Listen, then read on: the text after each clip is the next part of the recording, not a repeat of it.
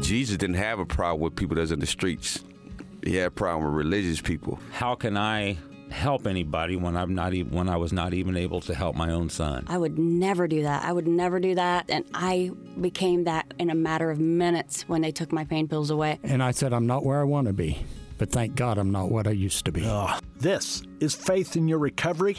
I am Randy Davis. Welcome to the battle. It's a beautiful day for recovery, and we're glad you've joined us today on this episode of Faith in Your Recovery. We look forward to sharing with you, and we believe we have some encouragement that will help, some hope that will move you forward, and some promises that you can stand on, lean upon, and hold in your hearts to help you move forward and to stay in the battle. Our guest today is Tony Owen. Welcome, Tony. Thank you. Hey, we're glad to have you. We look forward to what you have to share. I've spoken enough with Tony to realize and recognize he comes from the battle. He's been there, done that, has the scars to prove it. I don't want to tell you a lot of that. I want you to hear it from him. Tony, introduce yourself to the folks. Just tell them what you'd want to know about you if you didn't know you. Well, my name's Tony Owen. I'm 61 years old. I've been in recovery for about 8 years now. Had no idea that this life was even possible prior to coming in. How long were you in the battle there before you got into recovery? Well, I was first introduced to drugs when I was 12 years old. So you do the math, 12 from 53, 40 plus years, it sounds like. Yep, the majority of my life. Wow. Tell us about that introduction moment, how that came about, what the drug was, and just share. Well, my mom had divorced my dad when we were young. I had 3 older sisters. My next to the oldest sister's the one that introduced me to marijuana. I'd always had the mindset that I was different. I was not right. There was something wrong. When she introduced me to marijuana, it took me away from me. And I just thought that was awesome. And I would do that every chance I could get from that point on. I've never heard that comment took me away from me, but I get what you're saying in the sense of it removed all of that and gave me a different feel about me for that moment. Is that accurate? That's it. Wow. That's it. Wow. So how long was it that you chased marijuana? Oh, my. Is that through the entirety of this, on and off? The majority of it, yeah. I in 2003, I had decided that maybe it was time for a change. So I went to a rehab place down in southern Indiana, place called Hebron, as a matter of fact. It was designed for getting people off of crack. I had been dealing with marijuana my entire life, tried to quit on my own and couldn't. So I went down and it worked, sort of. Sort of. We want to get into that in a few moments. Did you move from marijuana to other drugs? Not at that point. Not at that point. Later on, I did. For a long time, it was strictly marijuana. Yeah. Yeah. Okay, far beyond recreational. It became. Yeah, I was smoking an ounce bag a week by myself, pretty much every waking moment. Okay, so you went down there to Hebron, you said in like 2003? Yeah. Isn't that down in the Madison area? Jefferson Proving Grounds are pretty close. I've seen the sign. I've not been to Hebron, but I can see the sign in my mind right now. They're off of Highway 3. Yeah. Yeah, well, tell us about the experience there. It was a faith-based recovery. Why did you choose faith-based? Well, I'd gotten saved, I would say, probably several months before I was introduced to marijuana. But my mind, I was saved. I had my ticket, so now I can just do whatever I want. You had a license.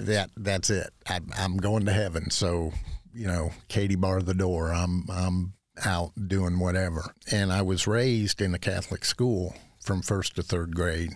My mother was very, very much devout Catholic. My biological father was a Catholic. My adopted dad was Lutheran. So I had had faith all my life. I had not acted on it, but I knew there was a God, and I knew Well, I had been told that when you sin, you get a little black spot on your heart. Once your heart's black, you're done. So I kind of figured I was done at an early age. Yes, that there wasn't much red left. No. Not in your case, yeah. No. So what was it like there at the facility?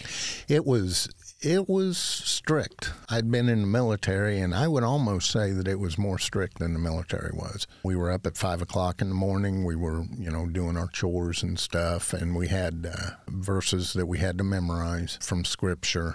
We had Bible study every day, and then we would have, peer meetings where everybody that was there was pretty much evaluating everybody else. So it wasn't the instructors, so to speak, evaluating you. It was your peers, the people that you were there with, were evaluating you. And for me, it was a good experience up to a point. Up to a point. What was that point? Well, I've always been a happy guy. Even in my misery, I've smiled and all that. Apparently that was not looked upon. They didn't think that I was broken enough to be down there. Well, I'd already reached that point before I got there. I was walking through the parking lot one day, and one of the guy's wives was walking the other way, and I just made an offhanded comment, we got to stop meeting like this. Well, that whole thing got totally blown out of proportion. And we were sitting at one of our evaluations, and I was kind of in the hot seat in the middle of the circle, and everybody's going around. Basically, I felt hammering me, and I felt like, okay, this is no longer being productive for me. And I decided, I'd volunteered to go down there, so I decided it was time for me to leave. Instead of supportive, it became destructive. Yeah, it did seem to. Defeating. And so I left at that point, did not go back to the drugs. I was, I guess, what they call white-knuckling it. I had no program, no nothing that I was working. It was just I had quit. You were clean, but you weren't clear. You still had all those other struggles within. Exactly. Where did that lead you then, Tony? Well, I was clean for probably 2 years, and then my adopted dad was diagnosed with small cell lung cancer. So I was helping get him to chemo and this and that and the other. And my sister called me up on July 23rd, 2005, and told me that my mother was no longer alive. She said, I'm over at Mom and Dad's, and Mom is not alive, which was just a weird way of telling me that. Sure. So I went over to the house, and sure enough, there was Mom on the couch. Come to find out, she had died by suicide. My father was dying of lung cancer. So after she had died, I decided, you know what? I've white-knuckled this long enough. So I called my buddy. I said, hey, I need a little something. And so he brought me something. And I was immediately back to where I was when I quit in 2003. What did he bring you? Marijuana. It was still marijuana. Yeah, it was still marijuana at that point. Okay. Then my father passed. So for the moment, that return to marijuana was just to cope with and deal with the pain of losing your mom through suicide, right? Right. All right, go ahead. You said, and then you lost your dad. And then I lost my dad 8 weeks later. Wow. And like I say, I was back to an ounce a week by myself, and I wasn't getting high anymore. So a buddy of mine introduced me to crack cocaine. It was almost like I was 12 again. There it was. That took me away from me again. That was the thing that relieved all of that junk. So I was off to the races again. I was the executor of my parents' estate, and after I'd gone through pretty much all of my money and started on my sister's, I went to my wife and I said, look, I got to do something. I've got to get off this or I'm going to wind up spending everything. My wife had made the comment, well, at least alcohol's legal. My mindset was, well, it'd be okay if you drink. Yes. So I've always said that crack got me off the marijuana. Alcohol got me off the crack. Okay, well. And alcohol took me to my bottom, and it didn't take long. What'd that bottom look like? I was drinking every waking minute of the day. I could not drink. I had bottles stashed under the bed, so when I woke up in the middle of the night with the shakes, I could drink and get back to sleep.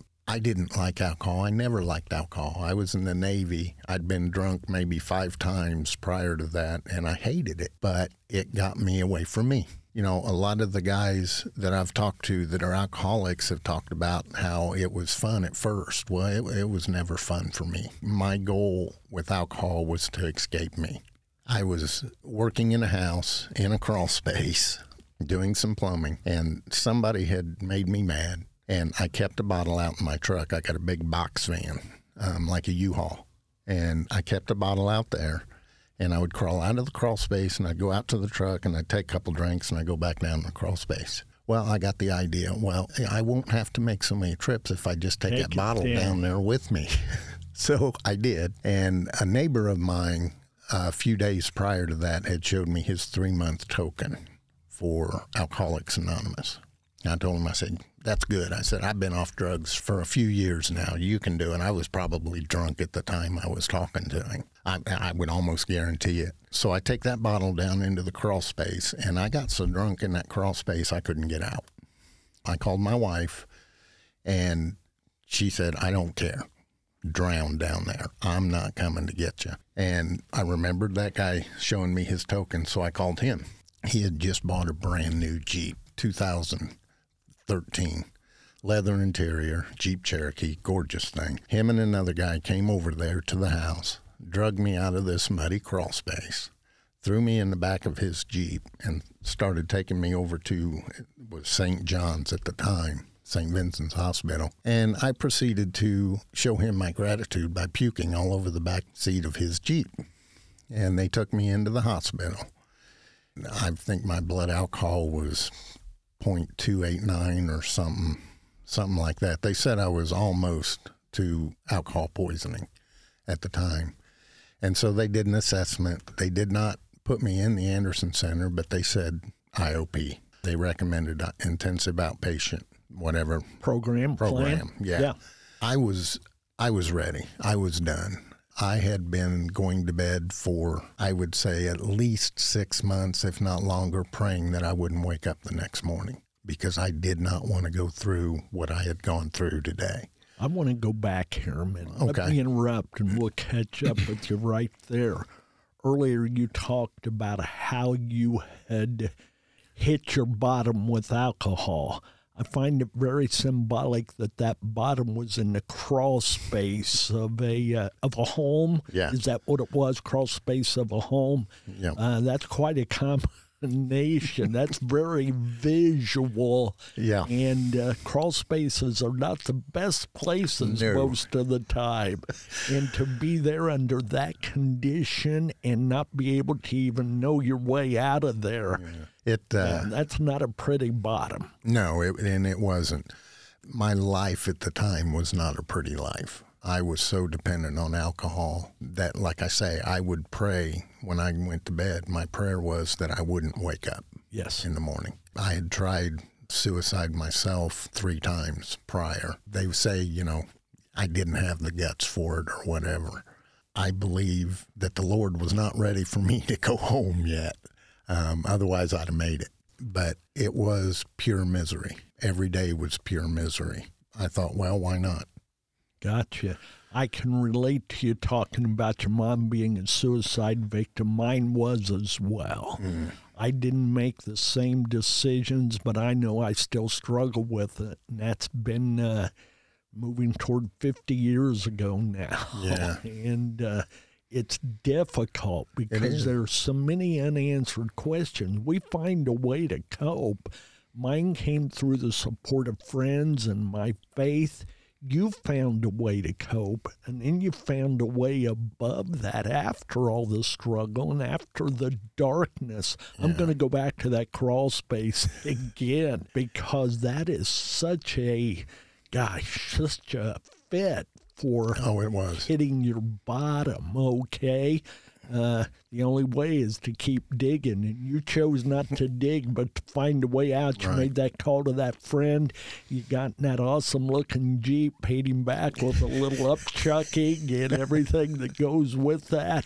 Yep. Take us forward from there.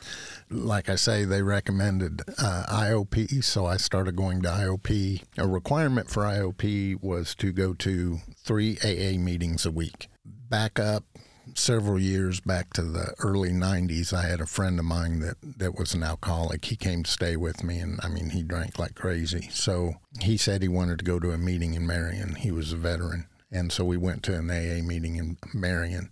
My opinion of AA at that point, which stuck with me for a while, was this is crazy.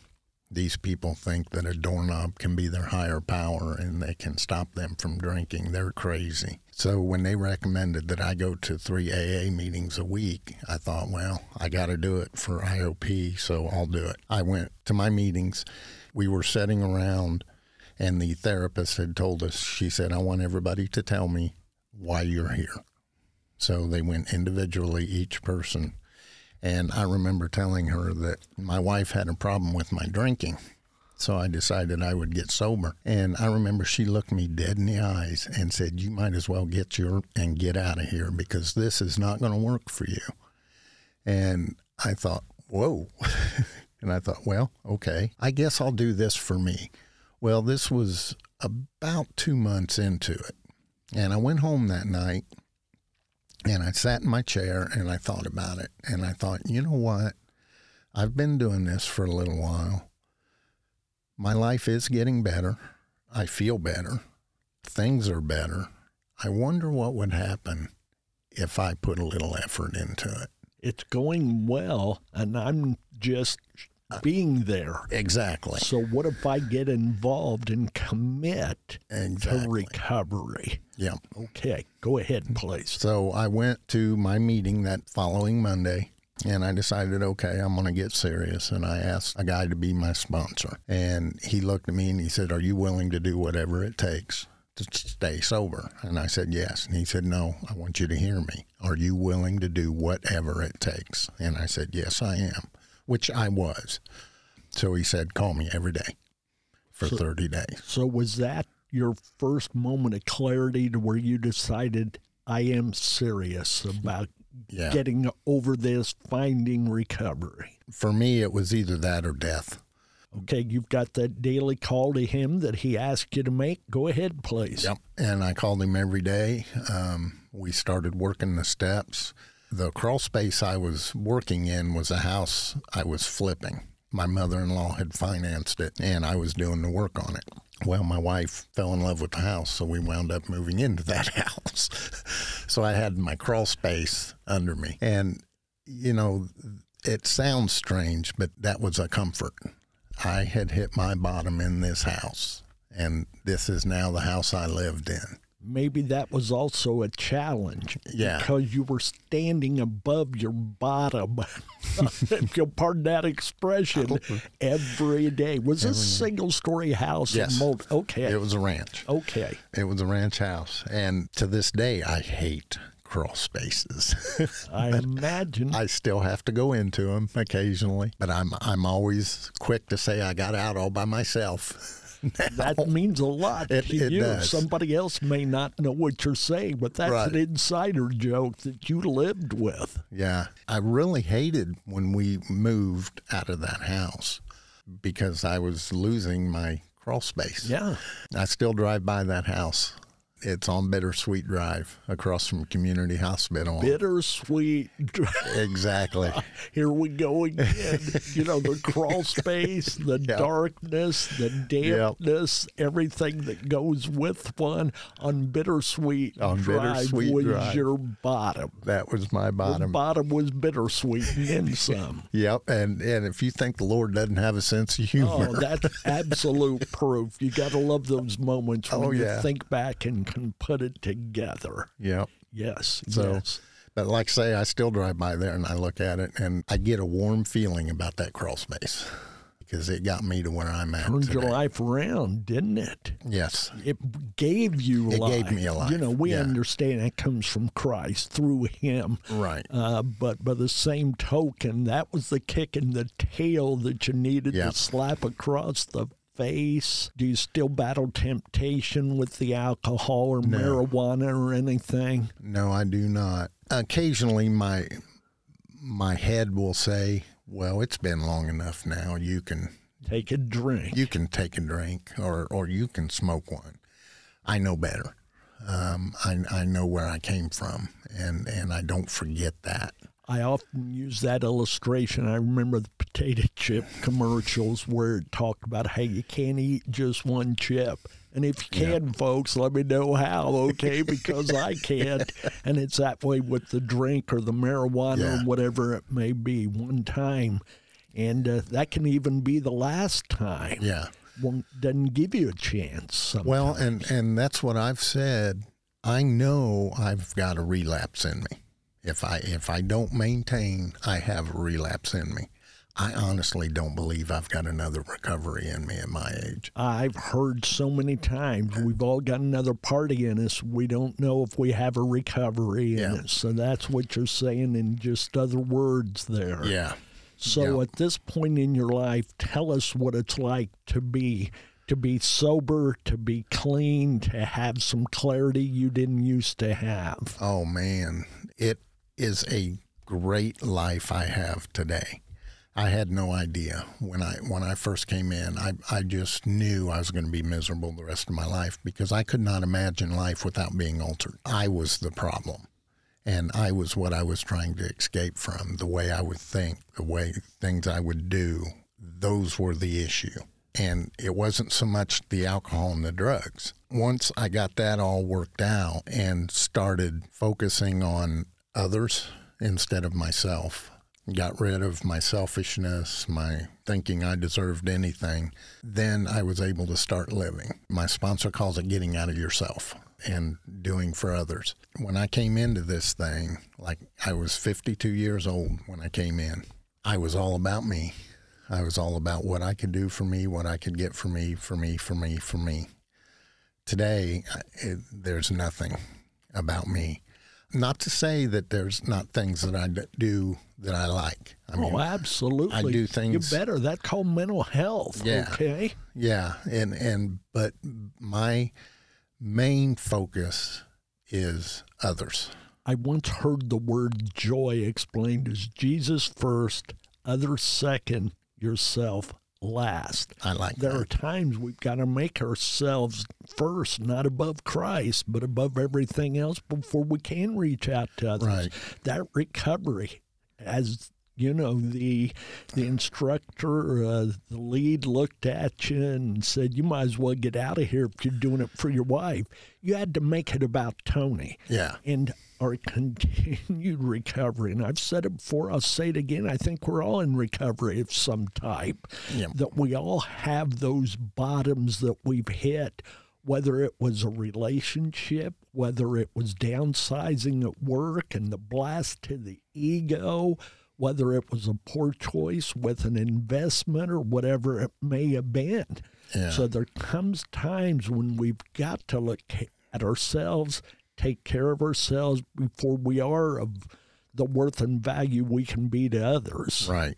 Today, I'm a chaplain for Anderson Fire Department, peer support chaplain. Tell the folks a little bit about what that means, what your role there looks like. Well, we've got a group of us that when a bad call comes in, we had one in Pendleton. It's been a year and a half, 2 years ago. So a bad call, something tragic takes place during the need. Yeah, they went on a accident call. A boy had wrecked his car. He was real concerned about what his parents were going to say. They asked him if he was okay. Yeah, I'm okay. He didn't go to the hospital. That was on a early Saturday morning. On Sunday afternoon, they got called back. That same boy had died by suicide in the bathroom upstairs. Well, one of the EMTs that responded had gone to school with him and knew him. So we did what we call a debrief. We sit down with everybody involved and talk to them and help them talk through it, help them deal with their feelings about the situation. If, there's a fatality accident or something, I go out and I'm peer support. I'm there for the guys that are on the call if they need anything. A sounding board and just somebody they can talk to. Right. Somebody who's there with them and for them. Right.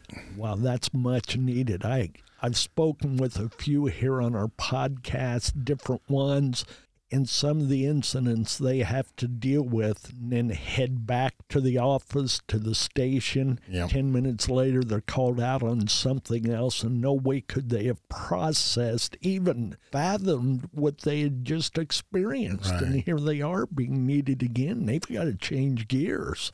And the old school way of it was, buck up and go to work. Get over it, and that doesn't work. Get over it. Oh, man, don't you wish we could that easily? Yeah. I hear folks say that about those struggling with addiction. Just stop. That was my wife's solution for me, was just quit. Yeah, and we all wish you could, you would, and so did those who are in it. Oh, yeah, and promised we would. Oh, yeah. I can't tell you how many times I swore to my wife I wouldn't do it again. Recovery's a tough mountain to climb, isn't it? It is. But it's worth the view from the top, I'm guessing. It is. When I was in my addictions and my alcoholism, I kept thinking, man, things can't get any worse. And boom, they would. That's the kiss of death. Tomorrow can't be worse than today. Yep. But since I've been in recovery, I keep thinking, man, things can't get any better.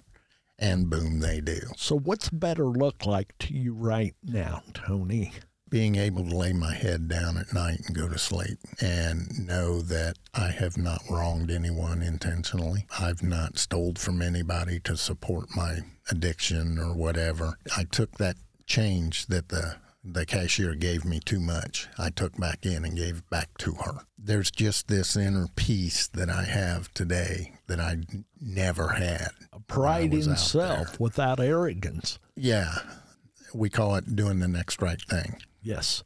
No matter what that is. And that's advice for everybody, whether you've struggled with addiction or not. If we'd all just do the next right thing, be that one to help the individual with the flat, be that one to reach to the top shelf for the smaller one that can't reach it.